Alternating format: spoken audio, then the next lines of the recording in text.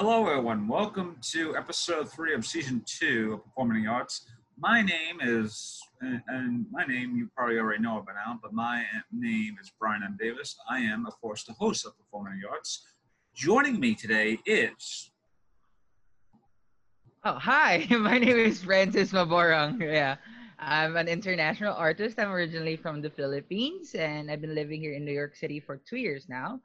And Brian and I have worked together Yeah, over about 6, 7 months ago.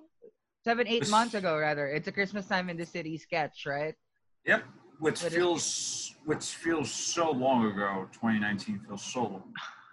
it felt like it was 2, 3 years ago.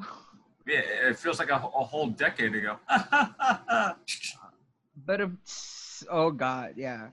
Yes, but yeah, we both worked together in Christmas time in the city. It was a hilarious Christmas. Well, I wouldn't say Christmas theme, but it was a hilarious holiday theme, mostly set after Thanksgiving, but before Christmas. So you have that sort of like uh, holiday spirit, kind of like happening in the city, and of course, when it's in New York City, it's also New York City holiday spirit. So It's a it's very weird. New This York City centric thing because I mean, for those who doesn't know, it's a sketch of New York is directed and produced and written by Joe Dinozzi and Darian De Maria.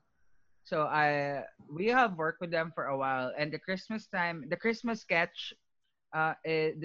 sketch series rather is actually an exclusive show between alumni of people who have done the show with Joe and Darian in A Sketch of New York. So it's like, and it's a new rounds of sketch, and it's hilarious. We can write our own material. Sometimes it tends to be much more absurd and weird, but it's funny. It's so hilarious. It's hilarious. It's also an opportunity for us to work with different people who have done the sketch before. Like between me and Ryan, we never have worked before until a Christmas time in the city, the Christmas Yeah, holiday sketch. yeah, it's odd because the Christmas time in the city sketch essentially is devising workshop or devising itself because you and a bunch of people who you don't know really, you're basically almost creating your own personal stories, that sort of thing, and as actors, we kind of more or less need to do that. Otherwise, the the spirit of theater kind of like doesn't exactly work when all the people who you're working together aren't on the same level as you, or they're not working on the same level as you. But enough of that. So, France, yeah, we could talk about all about stuff like what we've been doing, Oh yes, but yes. that, but that's us. We like to toot our own horns, or, every now and then. So Mm-hmm. it's just called being prideful of our work. But instead of our work, I want to talk about your work. So, so Francis, how did you get into the performing arts? Especially since I'm not sure how theater is or the entertainment is in the Philippines. Like, how did you get into essentially becoming an actor? And I know you're a singer, so how did you get into all that? Actually, I'm a dancer first. Oh, okay. Lol, LOL. Like, I'm not. I'm using that term loosely because when we say dancer first, you are classically trained ballerina and you know all kinds of genres of dances, all types of dances. I'm just gonna say I'm using that loosely because I started my journey, or like how I caught the performing bug, as I would like to say first, is when I was really young, like 5 or 6 years old. Because back in the Philippines, in my school, we have this annual foundation week to celebrate the commemoration of the school, of its establishment, and such. And what's funny is inter-level classes, or whatever kindergarten or whatever grade you are or year level you are, they always prepare a performance. So that's how I started doing it, and we always have doing we usually do big dance numbers at that time. And I remember uh this is way early in the nine in this is around 99 or early 2000s, late to or yeah, 99 to 2001. I can still clearly remember. So yeah, there's this in the Philippines, we have a big influence in of telenovelas. It's a bit I don't know if you're familiar with the name Talia Orego. No. She's a big Colombian star, like who does a lot of telenovelas. She's done Maria del Barrio and all other stuff. So it was like there's this song that became popular in one of her shows, in one of her telenovelas, like called Rosalinda. It's also named of the show. So we literally have the choreography, and these words are in Spanish. So like, I am muy so it's, and we're all wearing boleros and all such. So it was every year it whatever is popular back then. That's the music that we always dance to. So that's how I started, but then I progressed into getting into music.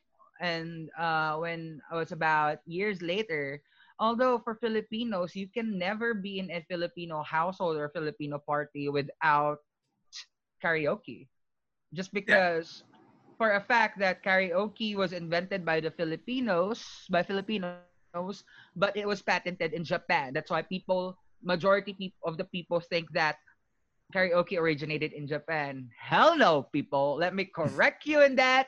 Karaoke originated in the Philip by a it was invented by a Filipino, but the patent had to be done in Japan. So that's why for me, I wasn't really thinking about singing that much, just because it became our second nature. Because every time, almost every week, or like Saturday or Sunday afternoons, our family were like, if we don't have any school or we don't have work or we're just chilling in the house, gathering and such, we would just put on the karaoke machine and then poof, whatever comes about. And also, it helps the fact that my uncles and my grandfather and my mother's side have also influenced us a lot. And actually, my parents did, because whenever we have karaoke, they were born in the 60s, so they grew up with Beatles, Bee Gees, Stylistics, Air Supply, all those starting from the 60s, all of those kinds of music. It has been uh we were exposed to it. But my mom is a lover of disco. My dad is a lover of crooning ballads like Matt Monroe, Engelbert Humperdinck, Tom Jones, and all those other big guys, Sinatra even. So it's like Eric Clapton, one of his favorites. So those are the artists that my parents were really into, and we got exposed with the kind of music. So about 10 years old, when I reached my 5th grade, that's my brother is already sharing his interest on learning how to play guitar. So my mom put him on lessons, and when she asked me what I want to do, I really wanted to play the violin, but it's expensive. And so it was like, okay, let's just go with the piano instead. Who knows? Maybe let's see what's gonna go. But what I really wanted to do with singing further, because who knows what's gonna happen. Like, I have a lot of interest, especially I was also into sports at that time. I was actively pursuing martial arts, taekwondo. So Really? Wow. yeah, yeah. So I started taekwondo 3rd grade, and Okay. Sorry to interrupt you, but this actually brings me to an interesting question. I know dancing is a physical, like, fitness endurance test. So doing something like martial arts of some kind, how does that help you in terms does that help your dexterity a lot more than, especially as a dancer, or does that more help you in terms of just being more physically fit as a dancer, or is it both, or is it just like something a little bit both but also more of another category? Okay, here's the thing. I have to set premise on this one because I was never a trained dancer. I just dance like anyone does Oh, okay. until until like I find my own. I'm starting to get into hip hop, pop, and or starting to expose to different kinds of dances.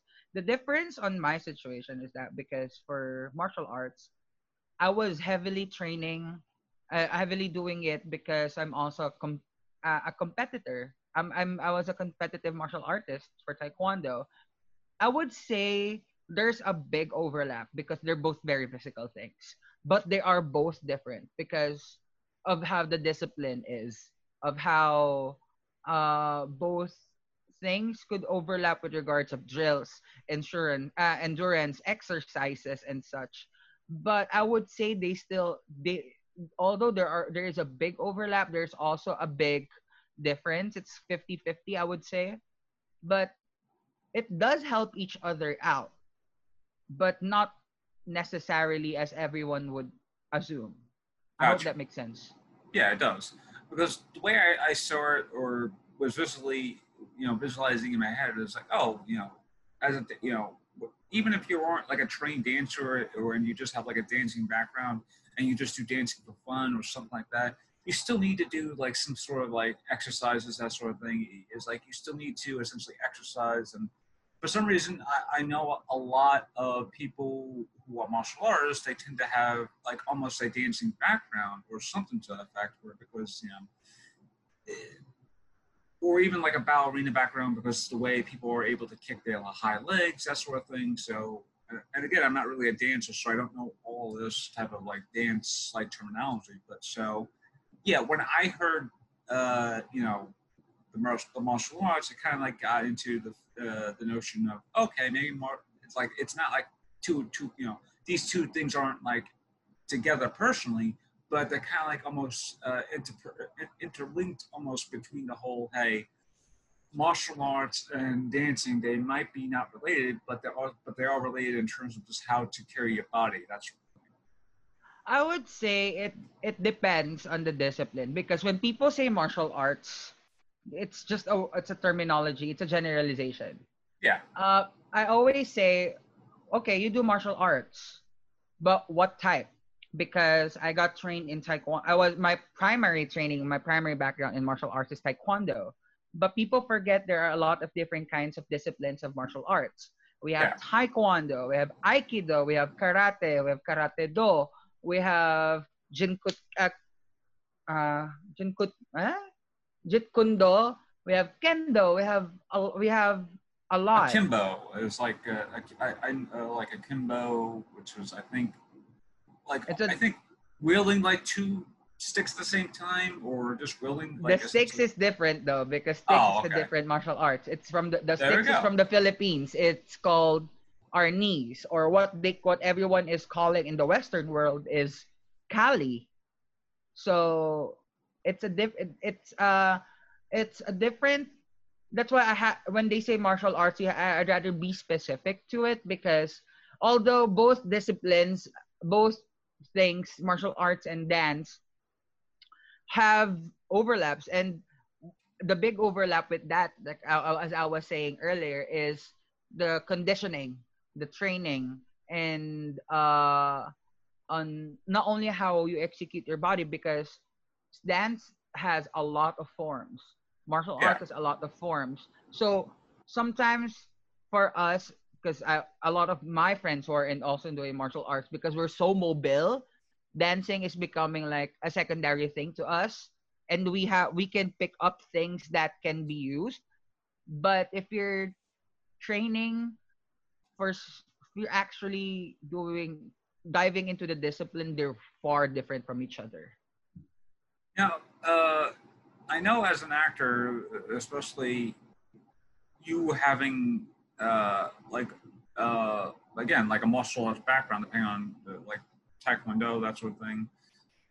Have you actually been on like a fight call for a play where it's like, hey, we have a fight, we have a fight in the play, uh, and I know you and another co-star of ours back at Christmas time in City Franco, you and him had essentially quote unquote like fight call on stage, because that was a whole stick on stage. Like a It's like fight scene, yeah. a fight scene on the stage, but it was a mock fight scene, so it was like very bad fight scene. But I know as a person who has essentially a background uh, in a particular form of martial arts, have you been on like productions where it's like, oh, we have a fight call, and it's like, does like the person, and I'm not sure if this is like as an actor, you kind of like just say, okay, as an actor, I'm this guy, do what I need to do. But if someone decides to do a fight call and they're kind of like doing it wrong,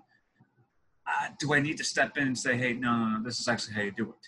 Actually, it's going to be a long conversation about talking about martial arts and fight call. Okay. To answer the first part of your question, yes, I had done a fight call. I have worked with Joe prior to Yeah. doing sketch, and that's normally Joe and Darian have worked when they work with someone from sketch. There, if they find them really useful for Renaissance fair, they would refer someone from or recommend the actor from the sketch of New to audition for the Renaissance fair, like what happened to Franco. But for Yeah. me, it's the opposite. I did the Renaissance Fair first before the Sketch of New York. So for me, it's funny. It is my first professional audition since because at the time I was still at AMDA in the conservatory program, and I went there for musical theater. It was my very first professional audition, and then it was my first booking, Renaissance Fair. Really? When I Amazing. did, yeah, I was like, it rarely happens. Uh, what happened was I went there for the open call because I don't know what Renaissance Fair is. I'm from the Philippines. We don't observe Yeah. that. And then, um, okay, they asked us to sing a 16 bars a cappella of whatever song and deliver a monologue. So it's very vague as it is. So for me personally, because I'm still at the conservatory, the training and the influence by the teacher said, okay, you have to know what kind of show is this. This is the Renaissance Fair. So at the time on my end, okay, what should I do? What should I prepare? And funny enough, I almost missed my appointment on that Huh. audition. Yes. So because I forgot because oh shit, I have like that morning because it was the end of my third semester. I have 2 week break before my last academic semester and before I graduate. And for AMDA situation, the last for the conservatory program, the last semester, the fourth semester, is always the professional semester. As what I would like Oh, okay. wherein all of the classes are in the evenings. And we have for musical theater, we have two show. Actually, all three programs have two showcases. But Ooh, okay. for the musical theater, we have one drama showcase and one musical. But I was lucky for my end because I have my classes first, and then drama showcase, and then musical showcase. And then all of the classes and rehearsals are moved in the evening. So on the day, your job is to go to auditions, to go to open calls and different auditions and such that. And because for me, I have 2 weeks and I'm an international, there's no sense for me to go back home for two Yeah. weeks. Flights are expensive. So I stayed in my dorm, and as soon as the third semester ends, everyone already left back to their place, to their hometowns, wherever whatever state they are from or whatever city they are from. I stayed there, and it's my very first audition. I was like, as soon as the third semester ends, the next day, I was already auditioning. I was hitting the ground running. Yeah. So it Ren Fair was my first audition. So I was like, okay, I'm not gonna expect anything. I feel so awkward, so insecure, so conscious. It was very my first professional audition, and I was like so scared because I was like, I don't want to fuck it up. Oh, I'm sorry. I know this is Now you YouTube, can but curse. okay, I can curse. Yeah. Okay. So yeah, I don't want to like fuck it up an audition like you would whenever it's your first. I don't know if you remember your very first audition. You would like you have that kind of anxiety, Oh, yeah. consciousness, yeah, right? So it's like that was me.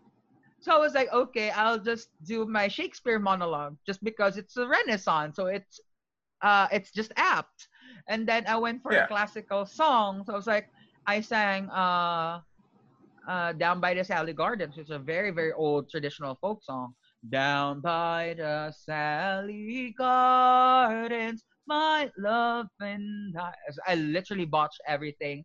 as every first audition you would fail. But to my surprise, like in that audition, because there's a lot of people, it's an open call. And I was like, okay, I'll just wing it and do whatever. And as I was about to leave, they were asking about my training and my dance experiences because they were also considering me for something else because they're trying to fill different roles and different characters at the Renaissance Fair. And then they asked me to come back the next day for a fight call.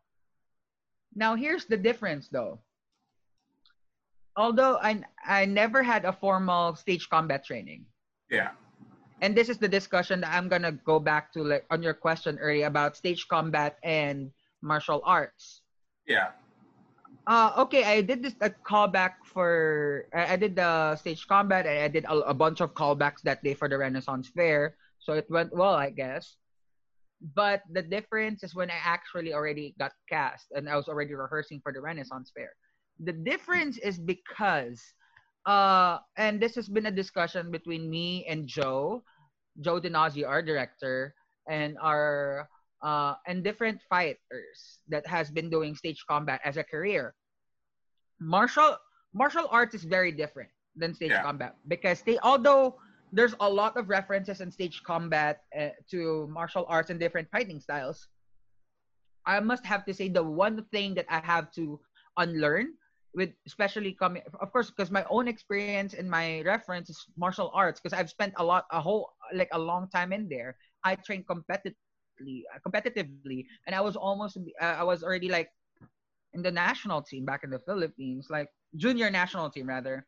So I was like, you know what I'm saying? Like it's a very different. I had to unlearn all Yeah. my martial arts background because even though the moves are the same, the techniques are the same, It's it's more.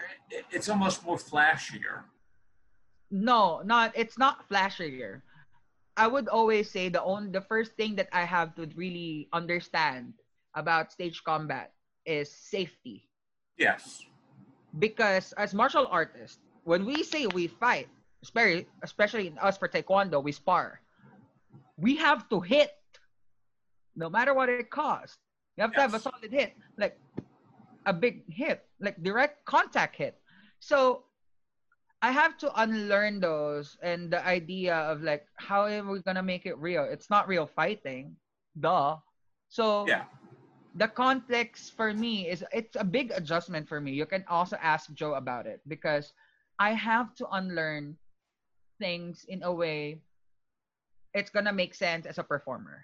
And when that made sense to me, and I had a really good grasp and understanding of that first thing that I have to learn about stage combat, about safety, is I was able to address it in a different manner. That made sense to me because Joe is a fight choreographer, and Yeah. in my end, choreography means dance, movement, right? Gotcha. So Yes. I always treat a fight choreography as a dance. So that's how I would treat it, even though it's fights, even though the moves are like you're actually fighting, whether with weapons or unarmed. I always treat it as a dance, just Yeah. because of the sequences and how you execute it. I always treat it on that kind of logic. Because if I put my martial arts hat on it, I'm going to endanger the one Oh yeah. I'm, yeah, because I'm gonna give him a black eye. I'm gonna give him a broken jaw. I'm gonna give him bruises. So I was Yeah. like, no. Because yeah. Well, again, I know there's like that's always two different things, especially if you have like a background in fighting. So and it's odd because fight calls on stage, or rather, fake fights on stage. I've seen one that was like pretty realistic. A couple semesters ago at my college, my college theater department put on a production of Sweat. And in Sweat, there is a nasty fight inside a bar, and a couple of characters are drunk. Someone gets hit in the ball with a ball is smashed across the head. Someone carries a bat on stage, that sort of thing. And from the audience member perspective, it looks surreal, but when you talk to the person afterwards, like, oh yeah, we just like choreographed it a few times, well not a few times, but we choreographed it like over and over again until it felt like very fluid, that sort of thing. But when you look on a, because it's odd, because when you look on stage and see a fight on stage, it looks so, it looks both fluid but also real enough. But behind the scenes, this is like, okay, this is well choreographed. This is like so choreographed. It's like, this is my 8th time singing today. It is like so choreographed. It's like you kind of get like, you just kind of like get used to seeing that fight on stage. But as an audience member, again, it always looks so real because you don't know where the choreograph starts to come in and where the fight choreographing starts to come in, because it kind of like blurs the lines between how to actually choreograph on stage. So yeah, I think it's also the job of the actor to make it real. It's the yeah, job of the choreographer to make it sensible and to make the fight look to actually design and choreograph the fight. But it's the job of the actors to break the fourth wall, to break the barrier, and make them believe that this is and to actually allow these audience members to know, to see that okay, this is an act of violence, that this is actually a fight, not just an implied fight. That how are we going to make it real? That's yeah, why. And also I think this uh, for those people people, some of your viewers might correct me on this, and I would encourage you to correct if I say something wrong. I think it's also important for a fight director and an intimacy director or coach to actually work hand in hand, whether or not it is violence or stage fight, just yeah, because just because of, not only it would show and it would further highlight the effectivity of this exact choreography or this exact moment in the show, it would also protect the actors right now, because people forget that fight scenes are not just fight scenes. There are also intimate moments that they have to carefully look in order to for everyone to make it, to create a safe environment, even though we're projecting violence, right? And I've made this I've had a conversation about this uh a lot of about martial arts and stage combat with someone that I have worked with in the Renaissance Fair, who is also our sergeant at arms, as I would like to call him, and he's also a big fight guy, and he is also into stage combat, and he's also a member of SAFD, which is like an association of fight directors. And um in dovetailing on what's happening about the BLM, and also what's happening in the industry start since COVID. There's a lot of different kinds of talks happened, especially the height of the Black Lives Matter happening of like a few months ago, and it is still happening, guys. yeah. So just a reminder, Black Lives still matters and it's still happening. We Um just quick side note though, we just had a small march just like down the block, like almost like what 2 hours ago or so. oh yeah, I saw one again in Harlem as well earlier on my way back So here. so So yeah, yeah, I, even though it's like past July 4th and the fireworks have thankfully stopped. oh god, yes. Yes, that was another thing. Is like in my last recording of my show, there was like fireworks that were just popping off. So that's probably the reason why I took like a little break from like recording this show, because during a summertime like this, so much fireworks that were going off during it. So it was kind of like There was almost even a time I remember, like before 4th of July, like at 5 a.m. I'm hearing rounds of fireworks, and that I woke up out of the blue because I seriously thought it was they were gunshots. yeah. It gets to a point where it's like you just don't know if it is fireworks or Actual guns. yeah, essentially. So But yeah, yeah, going back. going back to your original thing. Yeah. So in height of that, because if you're gonna say Renaissance, right? It's very a white based show. right? And Yes. there's not much representation with regards of people of color. And now there's a new term that has been coined, which is the BIPOC, the Black, Indigenous, and People of Color, to make it more of a collective and more inclusive. Uh, I remember there was his post of his, because as a stage director and as an actor himself, he was talking about some stuff on referencing on how are we going about the fight community, stage fight community or stage combat community, about the discussions going around referencing different whitewashing a lot of references with regards of fighting styles. And he also kind of enumerated a lot of stuff, and he also mentioned about martial arts, and basically he was just going on about how Americans are whitewashing everything. And I went off out of the blue because the the word martial arts kicked me off. Here's why.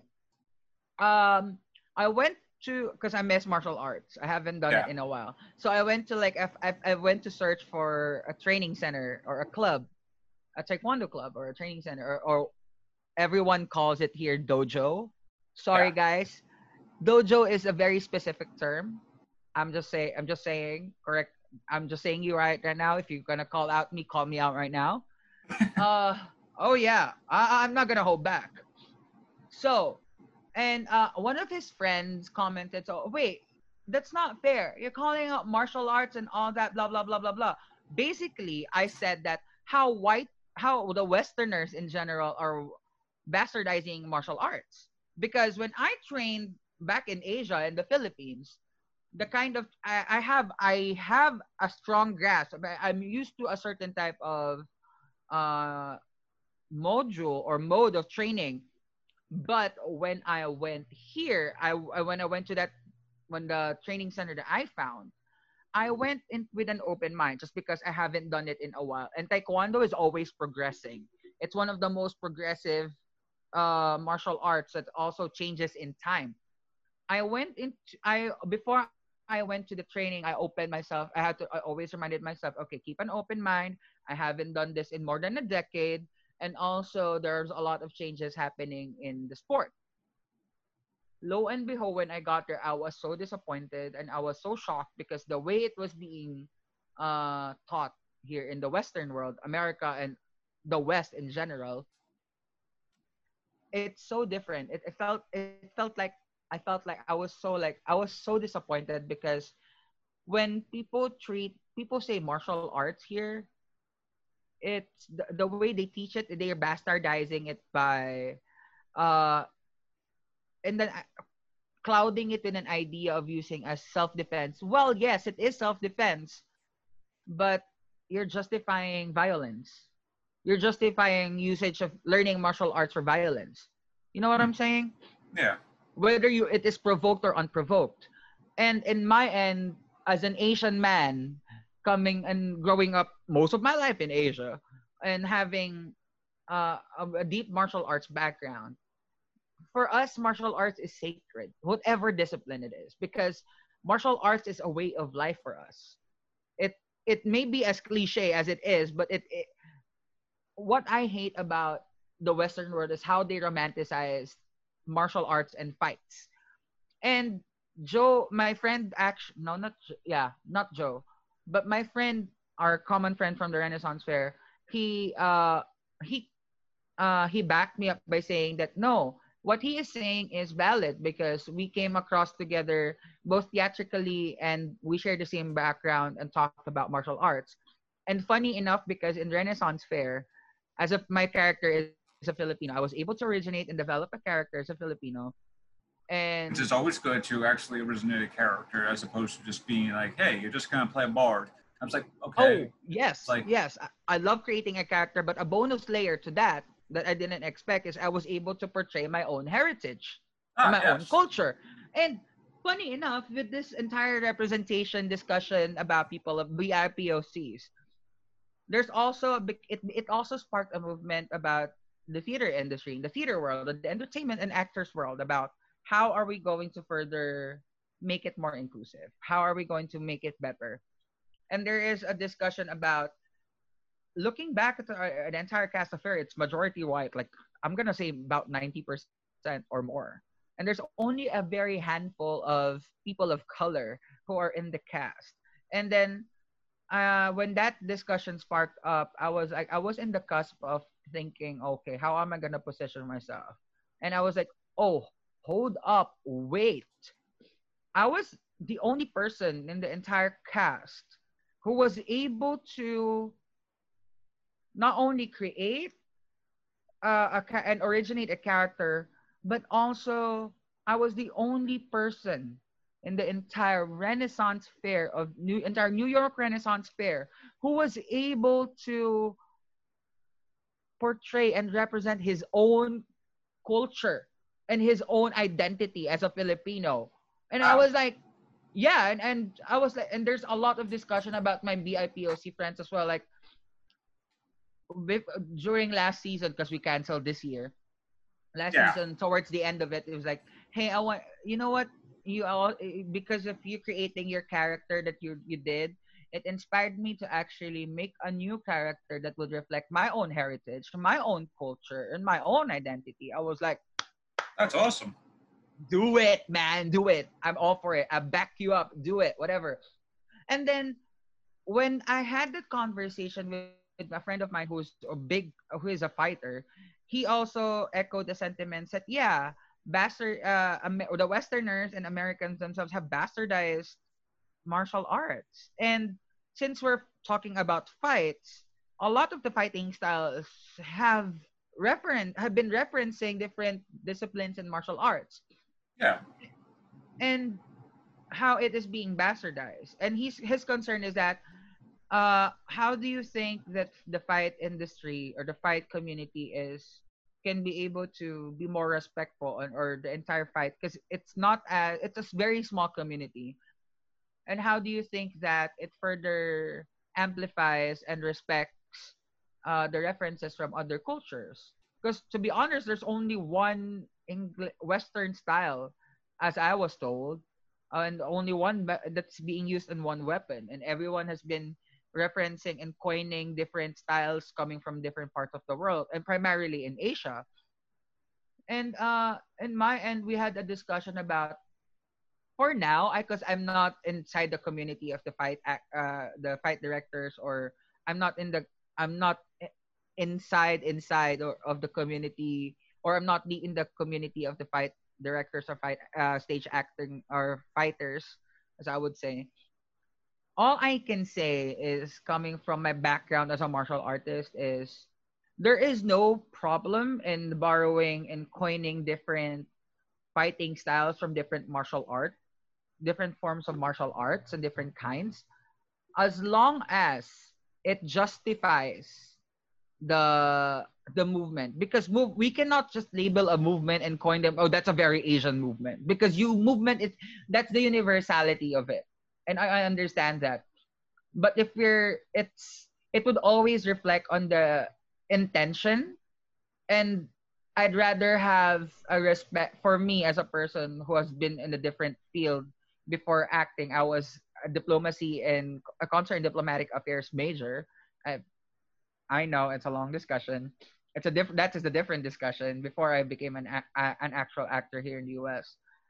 Uh, Which I will get back to because Pin it this down and then we'll talk about it later. Yes. yeah because I know this whole discussion about martial arts it kind of like lost distraction. I'm not sure. This may be fully unedited, but because what you did have said uh, actually brings a lot of interesting points. Is that people who do fight calls on stage, that sort of thing, it does take a lot of dedication, especially if you are someone who has like fighting background, such as yourself. So, because if you don't want to blend those two styles together, you have to remember as an actor, you have to fight as an actor. So you have to really play fight. And I remember having a fight, not fight call. Did you take Uh, one of Joe's fight no, no, no, classes? no, no. Years ago, in one of my old community colleges, one of my acting classes actually had a stage combat class for like maybe Mhm. one of the classes. So I learned how to essentially fake punching on stage. Of like, oh, you go like this, and then you slap your thigh as to make it sound like you you punch someone or just like a nap. Yeah. But always do it to make it look like you're not hitting yourself like on purpose. You always got to do it very sly, almost like it's like almost like no one notices that. And to me, fight choreography on stage has always been an interesting thing, and I probably should get Joe on the show, but I'm pretty sure. Yeah, Joe is the best person to talk that you can easily reach, just because he's in our circle, and because he's also a stage fight director. He's done he choreographed the stage fight in Be More Chill, and also he the girl in the northern country that it closed before it even opened, just because of COVID. Yeah, he's the best person to talk to about that. Yeah. All right. So instead, I'm sorry, but we have to. We're running out of time. Moving on from martial arts. I know that was a long. It is just because it's quite a sensitive thing as well right now, because even though with the spark of what I was saying earlier in the. But you did bring up some good value points over your discussion, especially about BIPOC casting. Yes. Or I know I'm probably mispronouncing the Black, Indigenous, and people of color. Yeah, that's now a more inclusive term that's being widely used. I know for the most part, my college actually was trying to. The theater department, according to a lot of the stuff with my theater department friends, they said that they weren't really hiring essentially people of color, directors, that sort of thing.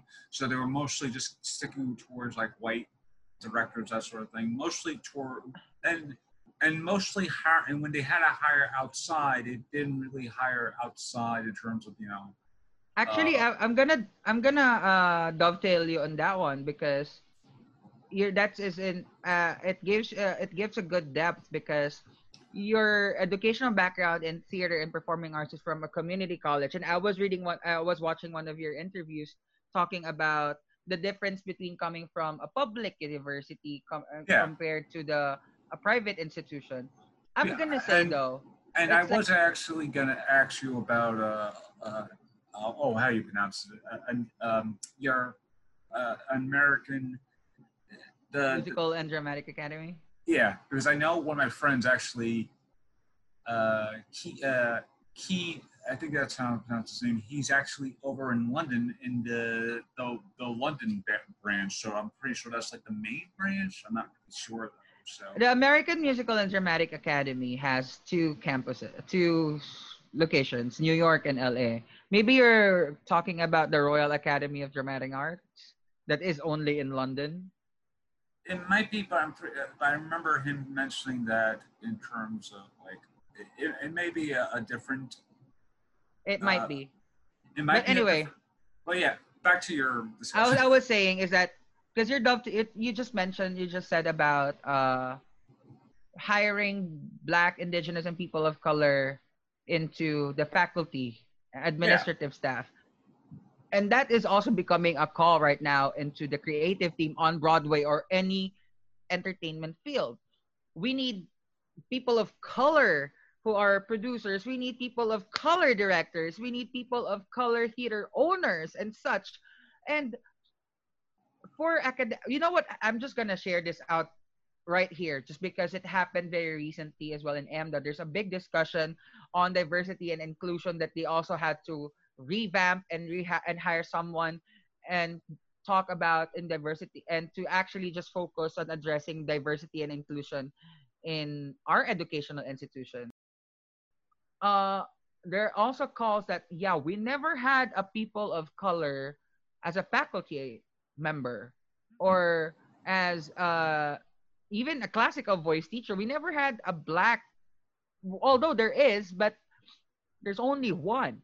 And it didn't even, I know when I was still at M, there's only one Black classical voice teacher. And there was only one Black ballet teacher, and that ballet teacher didn't even last for the entire school year. He taught for 1 year because how toxic it is for you as a quote unquote oddball being Yeah. in a community of that is so different from you. And I can relate to that not only because I'm a person of color, but because I'm a foreigner. And when I went to M, I'm not only insecure because in my class I'm the only international student in my group. And another point is that I am when I went to the conservative, I was 24 years old, and majority of them just got out of high school. So Yeah. on that point alone, on that basic level of being the oddball, I understand. And And that's another looking discussion for us, and that's another discussion for another time, which is essentially age is like the younger crowd versus the more older.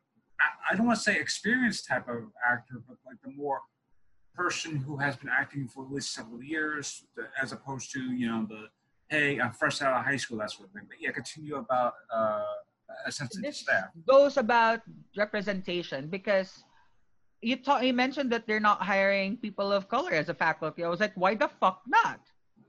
Right? Yeah, I mean, as much as the arts is inclusive as it is, the upper thing, the upper management, the creative team, the producers, and the entire thing are still not as inclusive as everyone thinks. yeah, And which the is long discussion of like every theater or regional theater, let's say, who have to have who only uses one who only puts a one show out of their roster for the entire season. For example, we have Cinderella, Rodgers and Hammerstein. We have where the classics of uh West Side Story, and we have a lot more shows that are predominantly white, and there's only yeah, one show about person of color, which is that's not an excuse for you to call yourself diverse. Then yeah. why are you not even considering your people of color, that your talents and your roster of talents into your predominantly white show? Which is odd because the way you just described it, it's odd because my job was working at Today Tix, and unfortunately Today Tix was unfortunately closed because of COVID. Yeah. And one of the shows that I loved doing was Frozen, and Frozen is a primarily white cast. But I know over the past couple of years they've been adding more people of color, and I noticed it like There's this. only one person. And There's the guy who played Chris of Inspiration played a black guy, and everyone was so up for it because apart from him, every people of color in the cast are in the ensemble.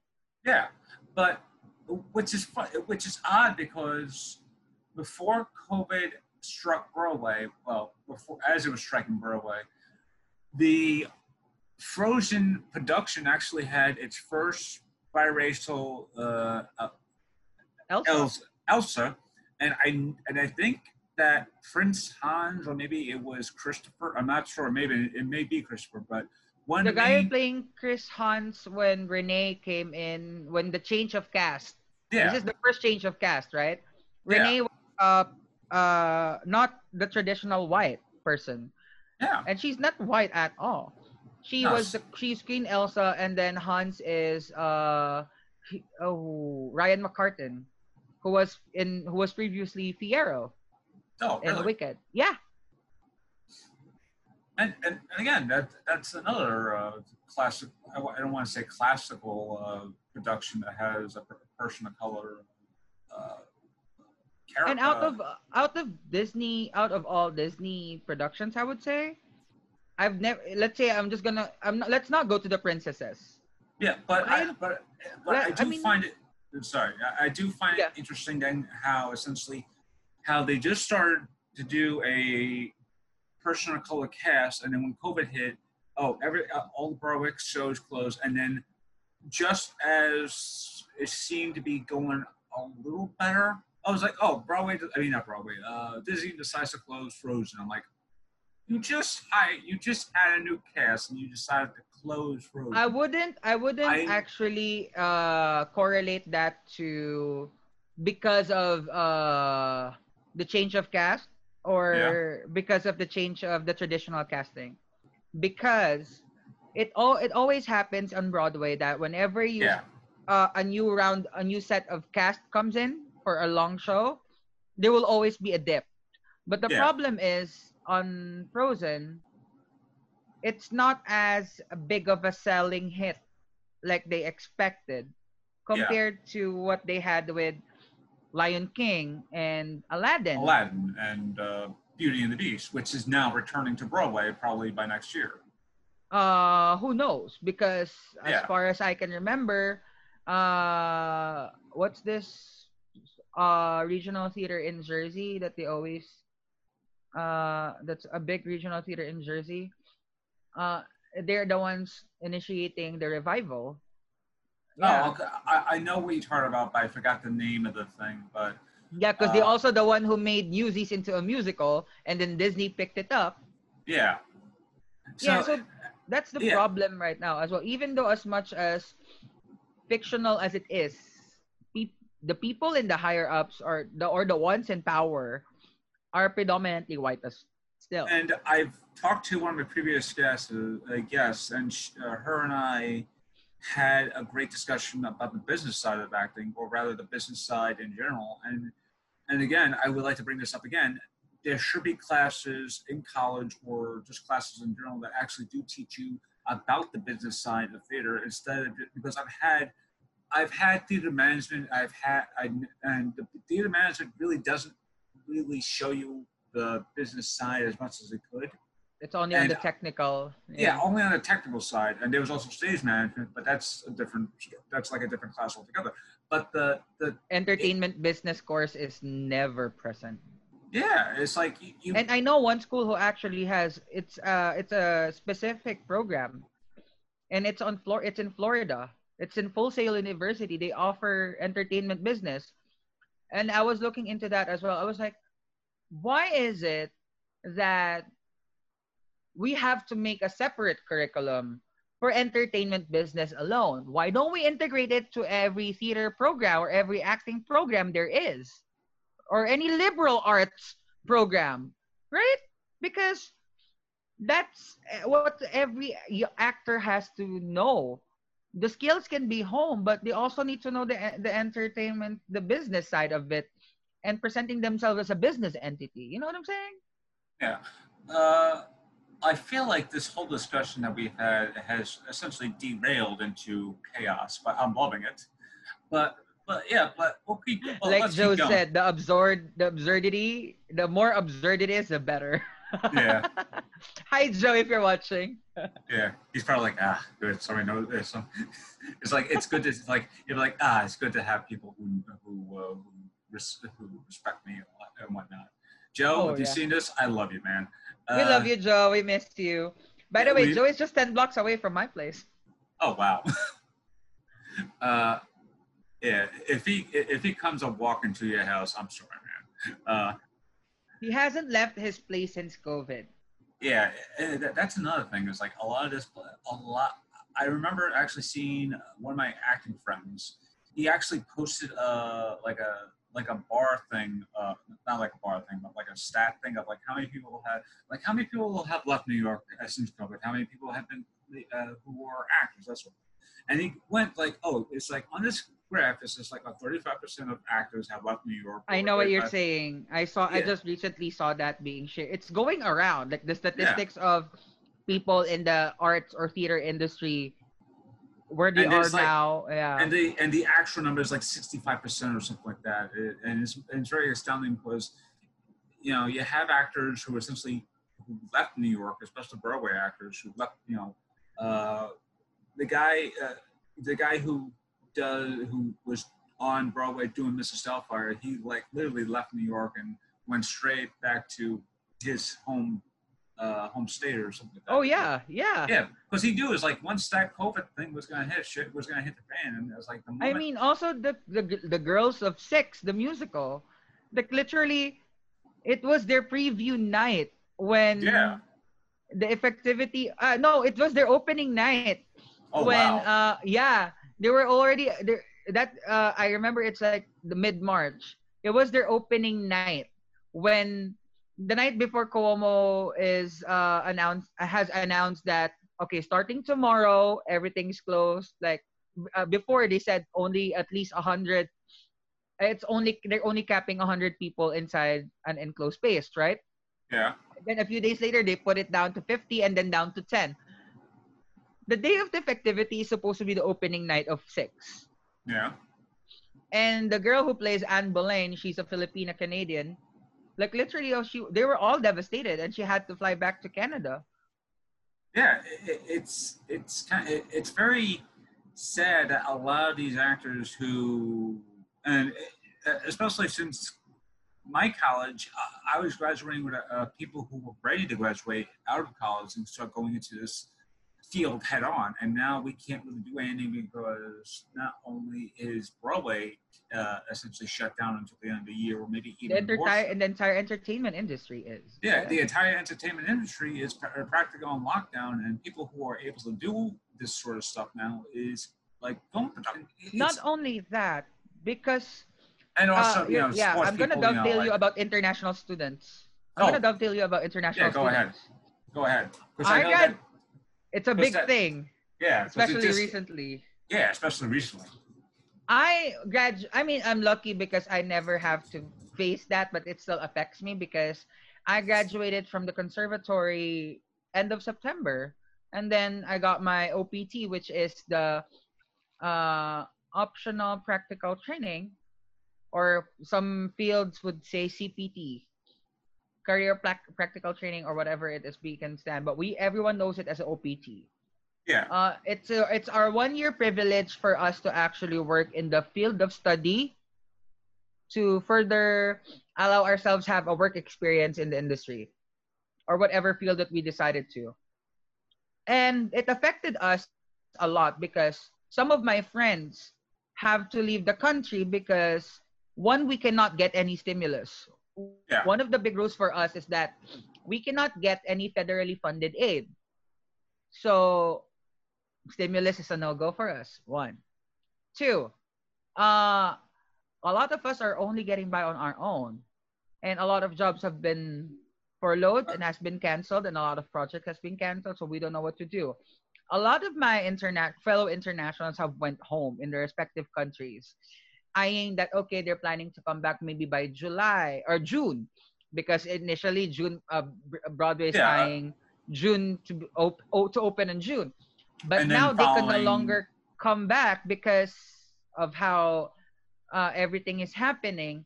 And then another issue is that since the current enrolled international students are affected, that are since COVID started, because the ones who are about to graduate, who are expecting their graduation over the end of spring or early summer, are deeply affected because initially affected. 1, because once we can only apply for OPT before usually at the start of our last semester, because it would take at least 90 working days for us to actually get our OPT to get approved, to get our cases approved rather. And a lot of the classes and a lot of the graduating class have moved their showcases online, and a lot of them cannot even submit their paperwork because offices are closed, and they're all worried where are they. So do we have how is it gonna happen? Because once you graduate, you have a 60-day grace period to stay in the country if for you to wait for the arrival of your OPT or whatever status change you may have. And that goes for any status change, by the way, guys, just to educate you, just to give you guys know. And it affected a lot because it set precedents to a lot of, to even the classes happening in the summer, wherein, especially for international students, like the recent mandate about ICE deporting all international students if they don't have an actual class inside the school. Yeah. If all of their classes are only online school, which is absurd because we are all required to be here in America to get our student visa if we have a minimum of 12 unit credentials enrolled in. And this is what I've been ranting about for the past few weeks. since that entire issue came up is that how can you how is it going to affect the one studying in the arts industry or studying in the arts Yeah. field or humanities, because especially in performing arts or visual arts wherein it's not unit based, it's hourly based. Yeah. So how does that apply to them? You know what I'm saying? Yeah. Because Because not every educational program is complying with the unit based grading system. it, it's odd because at my college, or well, in my community colleges too, it is hourly based. Whereas, like, okay, we have an hour and 15 minutes for this random class, and we do it twice a week. Compared to say, oh, you have like a 8 hour, not 8 hours, like a 6 hour like acting class that's like essentially once a week or something like that, as opposed to saying it's the same class in a CUNY. The best way I could do it is that a CUNY acting class could be essentially like, okay, we could have like a 2.5 hour class once a week, or you could have a hour and 15 minute class twice a week. So, and I was in and that's in college, and both of my colleges too. So, but once I got into like the more 4 year college from a bachelor's thing, I noticed that there was a lot more acting classes that were essentially like, oh, 2.5 hours almost, like close to 3 hours, as opposed to just like only meeting out like maybe once a week. And most of the classes ended up like being close to 3 hours, and sometimes Yes. even more than 3 hours, as opposed to community colleges where they kind of like have two. If you're having like say acting 101, you could have like to say, oh, we're gonna do it like once a week, for almost like 2.5 hours, or close to 2.5 hours, as opposed to saying twice a week for an hour and 15 minutes. So yeah, in the college-based thing, especially in the city university of New York, CUNY, the ideology of taking and I could probably have like a long discussion of how weird it is in terms of just being a theater student, sort of like how you were talking about how being like the oddball into, because I originally went to community college first off, but I had to stop going because of some personal problems, right? And once those problems were gone, I went back to college, and all the people who I was in that class with were essentially out of fresh out of high school. These were like, 18, 19 years old, Oh 19 year yeah. olds, 20-year-olds who didn't know what acting was, felt like what acting was like, oh, this is what I'm going to be an actor, that sort of thing. And here I They're am. all indecisive. Here I am, almost 30, less like, unsure if I am going to be an actor. And I could actually tell you a quick story about that, because when I act, like 5 years ago, no, 6 years ago or so, I was actually going to get my advisor, right? Because I had to go see an advisor, that sort of thing. And this was like the college advisor. This wasn't my departmental advisor. This was the college advisor. College advisor looks at me and goes, "Do you still want to be an actor, or do you still want to be in a performing art? Because that's like another year and a half." And I go, I saw this in one of "Yes, your in one of your episodes. yes, This exact sorry. yeah." So you know where I'm going with this. So yeah, I mean, I might. I understand, because when I was in the conservatory program, one of my teachers, because I don't really like sharing that I have a background in law, and some Oh of my really? teachers now you guys know, Yeah. yeah, because Okay. If some of I'm my ever in teach trouble, I'm gonna have to ask you about, hey, nope, I cannot practice here because I'm not a bar passer here. I didn't take the bar yeah. exams. Well, Anyway, yeah. some of my teachers was like, "Oh, so you had a background in law, so why are you acting? Why did you pursue acting?" It's like, why are you asking me that? I went to sacrifice a lot of things just for me to pursue my passion, and this is what I love to do, and this is what I want to do, and I double down since I went to audition, and I moved halfway across the world for me to pursue and study and develop myself. And if you're asking me that, let me ask you. I thought you're a big shot Broadway director. Now, why the fuck are you a teacher? Yeah. And this, Right? Yeah, it's odd how people would automatically assume, especially with performing arts, it's like, oh, you gotta be an actor, so it's gotta be on stage, that sort of thing, or you gotta be on film, that sort of thing. And I've dealt with people in the past who are incredibly just like that. They wouldn't entertain the fact that I would be an actor, that sort of thing, or they would say, "Oh, you have a great voice for radio," that sort of thing. Actually, you do. I don't have Thank it. you, You thank say people say I'm a great singer. I am a horrible singer. Also, you. there's Yeah, also moments, by the way, that I went to auditions. You know what? We would like to give you a call back, but your voice doesn't match what you look like. Your voice yeah. sound. I was like, why would you say that? Then why would you even allow me to invite me to audition then? Yeah, quick story. I remember actually auditioning for a web thing last year around the same time before I got my job, and this was actually the day before I got my job. I was going to audition for a web series, and they wanted me to play. I originally played the. I think I originally auditioned for the role of the gay best friend or something like that, and it says, we loved your energy, right? But we don't feel like you're right for this. Could you please read audition for us for the Stern Professor? I'm like, okay, and I go over, I read over my lines, and there's a couple of lines, and I give my best Stern performance, all that stuff, and was.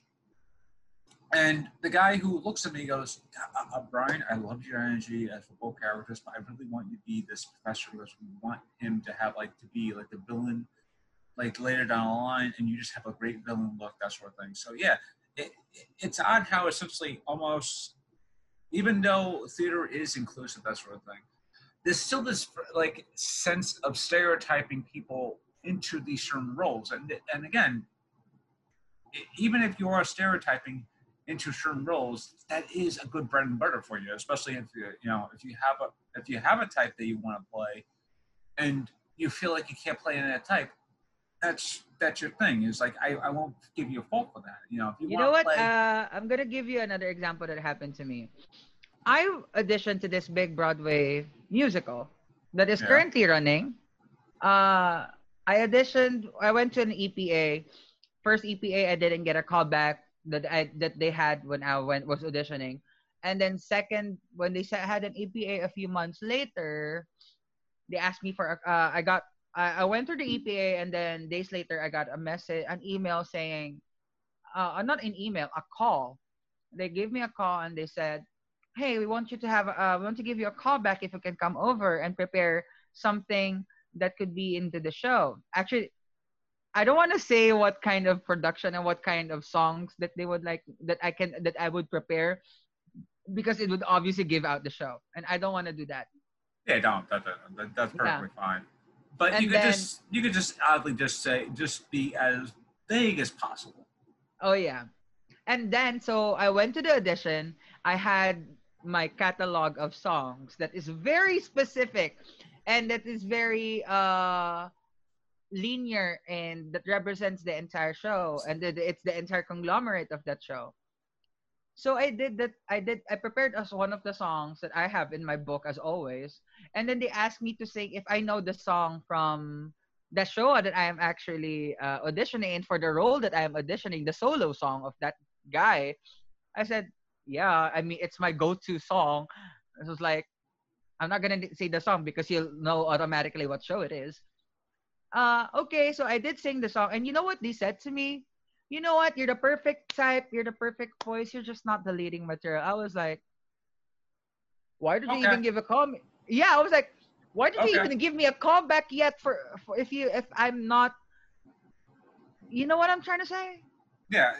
It's odd how essentially casting and again, I feel like this could be a podcast episode by itself. But the like auditions are so scary in terms of being an actor because it's like It's they're so judgmental, especially if you don't know.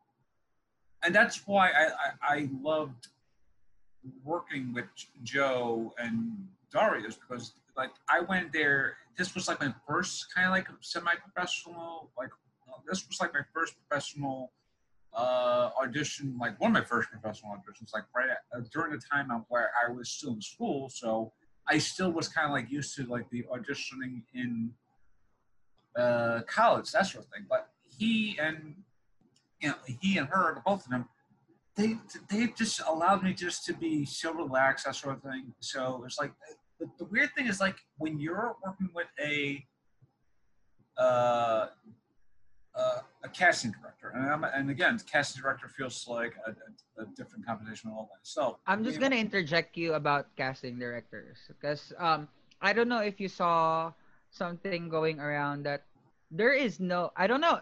I'm gonna ask you this one. Have you ever seen a person of color in on the other side of the table in Aside any from casting director in any big as, casting agency?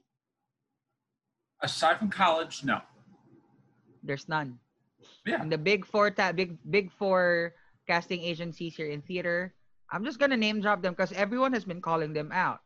Tara Rubin, Chelsea, Carnahan, and Binder. There is no person BIPOC among its roster of casting directors.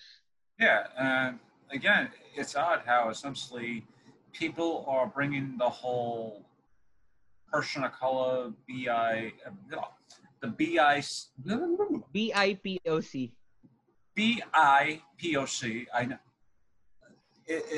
Just saying a word, just trying to say abbreviations kind of hard, especially Or as just the BIPOC. I call it I say it BIPOC as it is. okay BIPOC. That's even more better for me because But I don't know if that is the correct pronunciation of that abbreviation. So I'm just saying but it. yeah, BIPOC stuff like that. That's been since it's happening. It's odd how essentially when you think of diversity in theater, it's like, oh, you could think of like, you know, black actors, Hispanic actors, that sort of thing. But when you think of outside of that thing, especially the more technical side, do you it's like how many women directors do you know? How many black directors do you know? How many women playwrights do you know? That sort of thing. How many So queer creative teams are there? yeah, and How many trans are actually being given a trans role or a yeah, transvestite role? Like this is also became why Tootsie and Mrs. Doubtfire became a thing, are yeah. getting backlash in the trans community as well. It's like, why don't you just hire a trans woman or a trans man in the role? I mean, Why, right? it honestly wouldn't feel different because because with Twitchy, the character is an actor, so it doesn't really matter because the I mean, character is that's an how they actor. were. Again, That that's and how it has and been justified. and of course in the movie, both Twitchy and Mrs. Doubtfire, it's a comedy, so a lot of this type of And that's why what's the the term? problematic that's how problematic it is actually if we actually go down the rabbit hole. I'm literally specific specific specific perception of disbelief. Yeah, I'm perception of disbelief. Yeah. yeah, that that's how it works in movies because your disbelief is kind of like, okay, I'm just gonna take my mind, toss it up with my body for right now, and just watch a movie for like 9 minutes. That's what. I But mean, when it that's but also when another it's thing about that's how they are being used. Either any black being any Hispanic or any culture represented here, every Asian, every gay, every lesbian, any other non-traditional looking people, they're being treated as tokens. yeah, Even though the theater community or a lot of shows are exclusive as it is, they're sadly to say they are still tokens, yeah, which is sad because they are more than tokens. which is odd because when you think about it in terms of theater, there's still those like we just said, there's token, these token characters. But when you look on TV, there are essentially and film this, there and also sports now. There are essentially people who are LBGQT plus. There we go. I always LGBTQ plus, yeah. yeah plus people figures essentially in the entertainment career, but they are always thriving in film, TV, sports, but when you think of theater, it is so weirdly like almost. It's almost like a very dirty. It's a very dirty uh, world to look into, like that sort of thing. And I I know. know, and again, before, like I said before, my college around my theater people, it's been getting backlash for not hiring essentially BIPOC faculty members, that sort of thing. And in my life, I don't really recall a I never had any person of color teacher ever. and a Even person of any accompanist for none. And and sometimes, you know what's sad? those They're old people. They're way more racist. And some of them are even posting. They are friends with their students in their social medias, and they're even posting some racist shit. Like, come on, man. yeah, it's odd. There was Uh, also, you know what? I have a teacher. I don't know if you know the movie Life of Pi. yeah, I know like There was a teacher of mine who actually uses that reference to me because I'm the only Asian in the class, and if I'm not being mistaken as a Hispanic, I'm being mistaken as a Bangladeshi or an Indian or a Moroccan. oh wow, And yeah, isn't it the guy in the Life of Pi is like South Asian, an Indian looking or a Bangladeshi yeah, looking? yeah. The one with the I tiger. You know what he says yeah, to me? You the know one Life with the of Pi, tiger. right? You know what? You know about the movie Life of Pi, right? Yeah. You look like the guy in the show. I was like, okay, great, because I could look someone like him. I could be a lead and do whatever. Hell no, I don't. It's not what he intended to say. Yeah, I'm gonna have you. I'm gonna get that boat and send you back to where you came from. Oh wow. Yeah. And again, it's like Although it's a joke, it became a laughing thing. yeah, But looking at it, it's like, is it really a joke? yeah. In hindsight, you would just see jokes that were like funny in the past, but in hindsight, is like you start thinking more about these different layers because people, when they are joking, you don't know if they're actually joking, or if they're just like using like some sort of like subconscious thing of about themselves, and then essentially using that as a springboard into a joke. Uh, I feel like I know I have no timeline on the show, and but I feel like we talked long enough about a lot of stuff. So, I love it. uh, I love it. I just uh, have I just love a no filter thing. Just yeah, because and that's the thing about my show is just that it's raw and unedited, because people will talk about whatever, and as long as you're honest and stuff like that, I will just talk about endless stuff about you, this stuff. But and I uh, love how you're actually giving a platform and an avenue to a lot of different people because yeah, actually I've done this is the third podcast I've done since COVID, and this is the only, apart from the past two podcasts that I've done, I think this is one of the most that I have been most very open, that I didn't really hold back talking about a lot of stuff because of course different formats, different shows, they all differ from one another. But I just love how I am able to come in the show just wearing a damn robe. hey, honestly, you could come in wearing uh, a suit tie. That'd be sort of thing. You could come in wearing a shirt that says, you know, I tried, something like that, and it's like I could wear one of my Leo and Sis shirt that has Stitch on the thing that says I tried. You know, it's like that sort of thing. Or you can wear like a polo shirt. I don't care. It's like as long as you wear something that's formal, casual, that sort of thing, and we have like a very fun talk about stuff like that. But And yeah, also with the fact that you're also putting different perspectives on it. Like you also talk about being in the perspective of the academe world and also yeah, perspective of a very normal Yuping who's trying to get by. And yeah, also as an artist yourself, which is I think it translates very well. That's why I'm yeah, very much comfortable just talking and talking and talking and very endlessly. yeah. But to wrap it up, I do have a couple of questions left. So these are Sure. very straightforward questions. Post COVID, or even in this COVID thing, because I know you talk about rehearsals. Do you have any stuff coming up that Oh you? yes. Because I this do. now this stuff. I will say this: this will probably be posted in the future, maybe in a couple of months. So whatever you're having now is like kind of like say in the past tense, but depending on how you see it, Okay. do you have anything that's coming up in your like productions? Okay, I'm just gonna say this as it is, just because, although in the past since COVID, I have done a few online reading shows, Shakespeare, and I am also. You can always catch me every Wednesdays as of now, as of this saying, as of this recording, on I'm actually also a host, presenter, and a talent for a startup production company called Top Rated, where they are also the first among of the first platform productions companies who are actually doing live streams in a new Amazon platform called Amazon Live. So you can always catch me every Wednesdays. I'm also the creative director.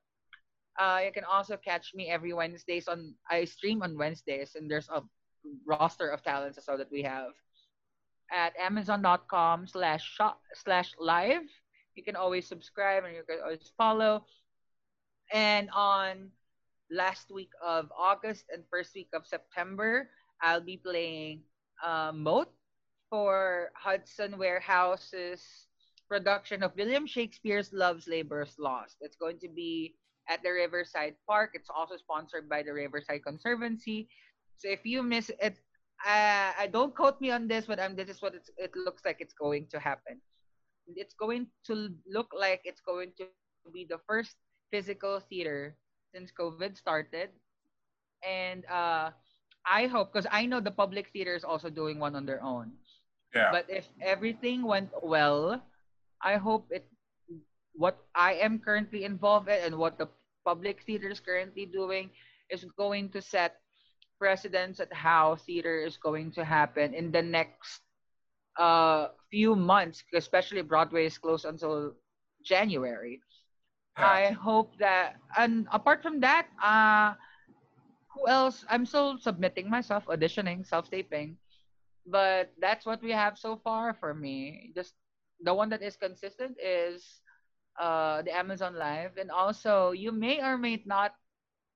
If you follow me on my social medias, I make all my announcements.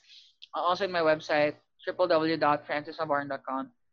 I am actually in the works of a few stuff that I'm currently writing. I may have online live workshops that that might happen. So you might just check it out. Check. Who knows what's gonna happen? But there are stuff that definitely are in the works for in the future. Of course, who else? With regards to the physicality of everything, no one can actually know. But that's what I can just say as of now. All right. You mentioned social media. You mentioned your website. What social media can people find you on mostly? You got an Instagram, Twitter, Snapchat, Oh Facebook, my god. Okay. MySpace, Friendster. Oh my god, MySpace and friends are dead. Yeah, you can always go to my Facebook page. It's facebook.com/official Francis Maborang. My website is my Instagram is at Francis Maborang. Twitter, it's FRNCSMBBRNG. Basically, my full name without the vowels. And yeah, you can also go. Since I plug the other live stream shows the weekly live stream shows that I always do. Catch me every Wednesdays at Amazon Live. So go to your browser amazon.com/live or go to your Amazon app and then find the Amazon Live button where you can also see a lot of live stream shows. Guess what, guys? Jessica Alba is also doing her own live stream. She has her own sub channel, and there's a lot more people and influencers in there. And yeah, also social media. You can find me at Top Rated Club across social medias as well. So yeah. Oh, nice. And my last question, even though we kind of like derailed into everything, but we had a great discussion throughout the thing. It was like great discussion anyway, especially about performing arts in general. But do you have any inspiration? Do you have any advice to people who are listening / watching this podcast interview? what have you on YouTube. To my fellow internationals first, I'm just gonna say this. Continue doing your art. Don't stop. You've already spent more than enough. You are being quoted more than the usual cost of education here in America. Don't stop. Whether it's the mandate, whether your OPT, you're waiting for your OPT, whether you're not, you're waiting for your O1 with your artist visa. If there's nothing happening, make one, and that also goes to every non-internationals. And dovetailing that to the local America to the Americans, check in with your internationals because your privilege as an American, not only being international. I'm just gonna leave this question. Why do you think Americans would love talking about immigrational issues with little to no knowledge, and yet they're very passionate about it? The answer is Americans don't need visas when traveling internationally for pleasure or vacation to most countries. Because I know there are countries would require Americans for visa. That Yeah. alone, having a U.S. passport and your citizenship and your nationality alone is a privilege. So I know this country thrives for immigrants. Like what Lin Manuel Miranda said about Hamilton, immigrants we get the job done. Check on them, support them, because they are not only fighting for their lives, but they're doing more than they're doubling up on what they need to do compared to what they used to. So we're all in this together. Things are changing. Have each other's backs. The creative community is so small, so one knows one or a lot more people within their own different circles. Just be kind, please, and wear your damn masks. And on that note, everyone who has been watching, listening for probably the last like 90 minutes, I had An no hour idea. and a half. Probably the hour and a half. This has probably been the longest episode. Thank you, Francis, for taking the time. He is a wonderful person to talk to. Just you know, and just to work with too.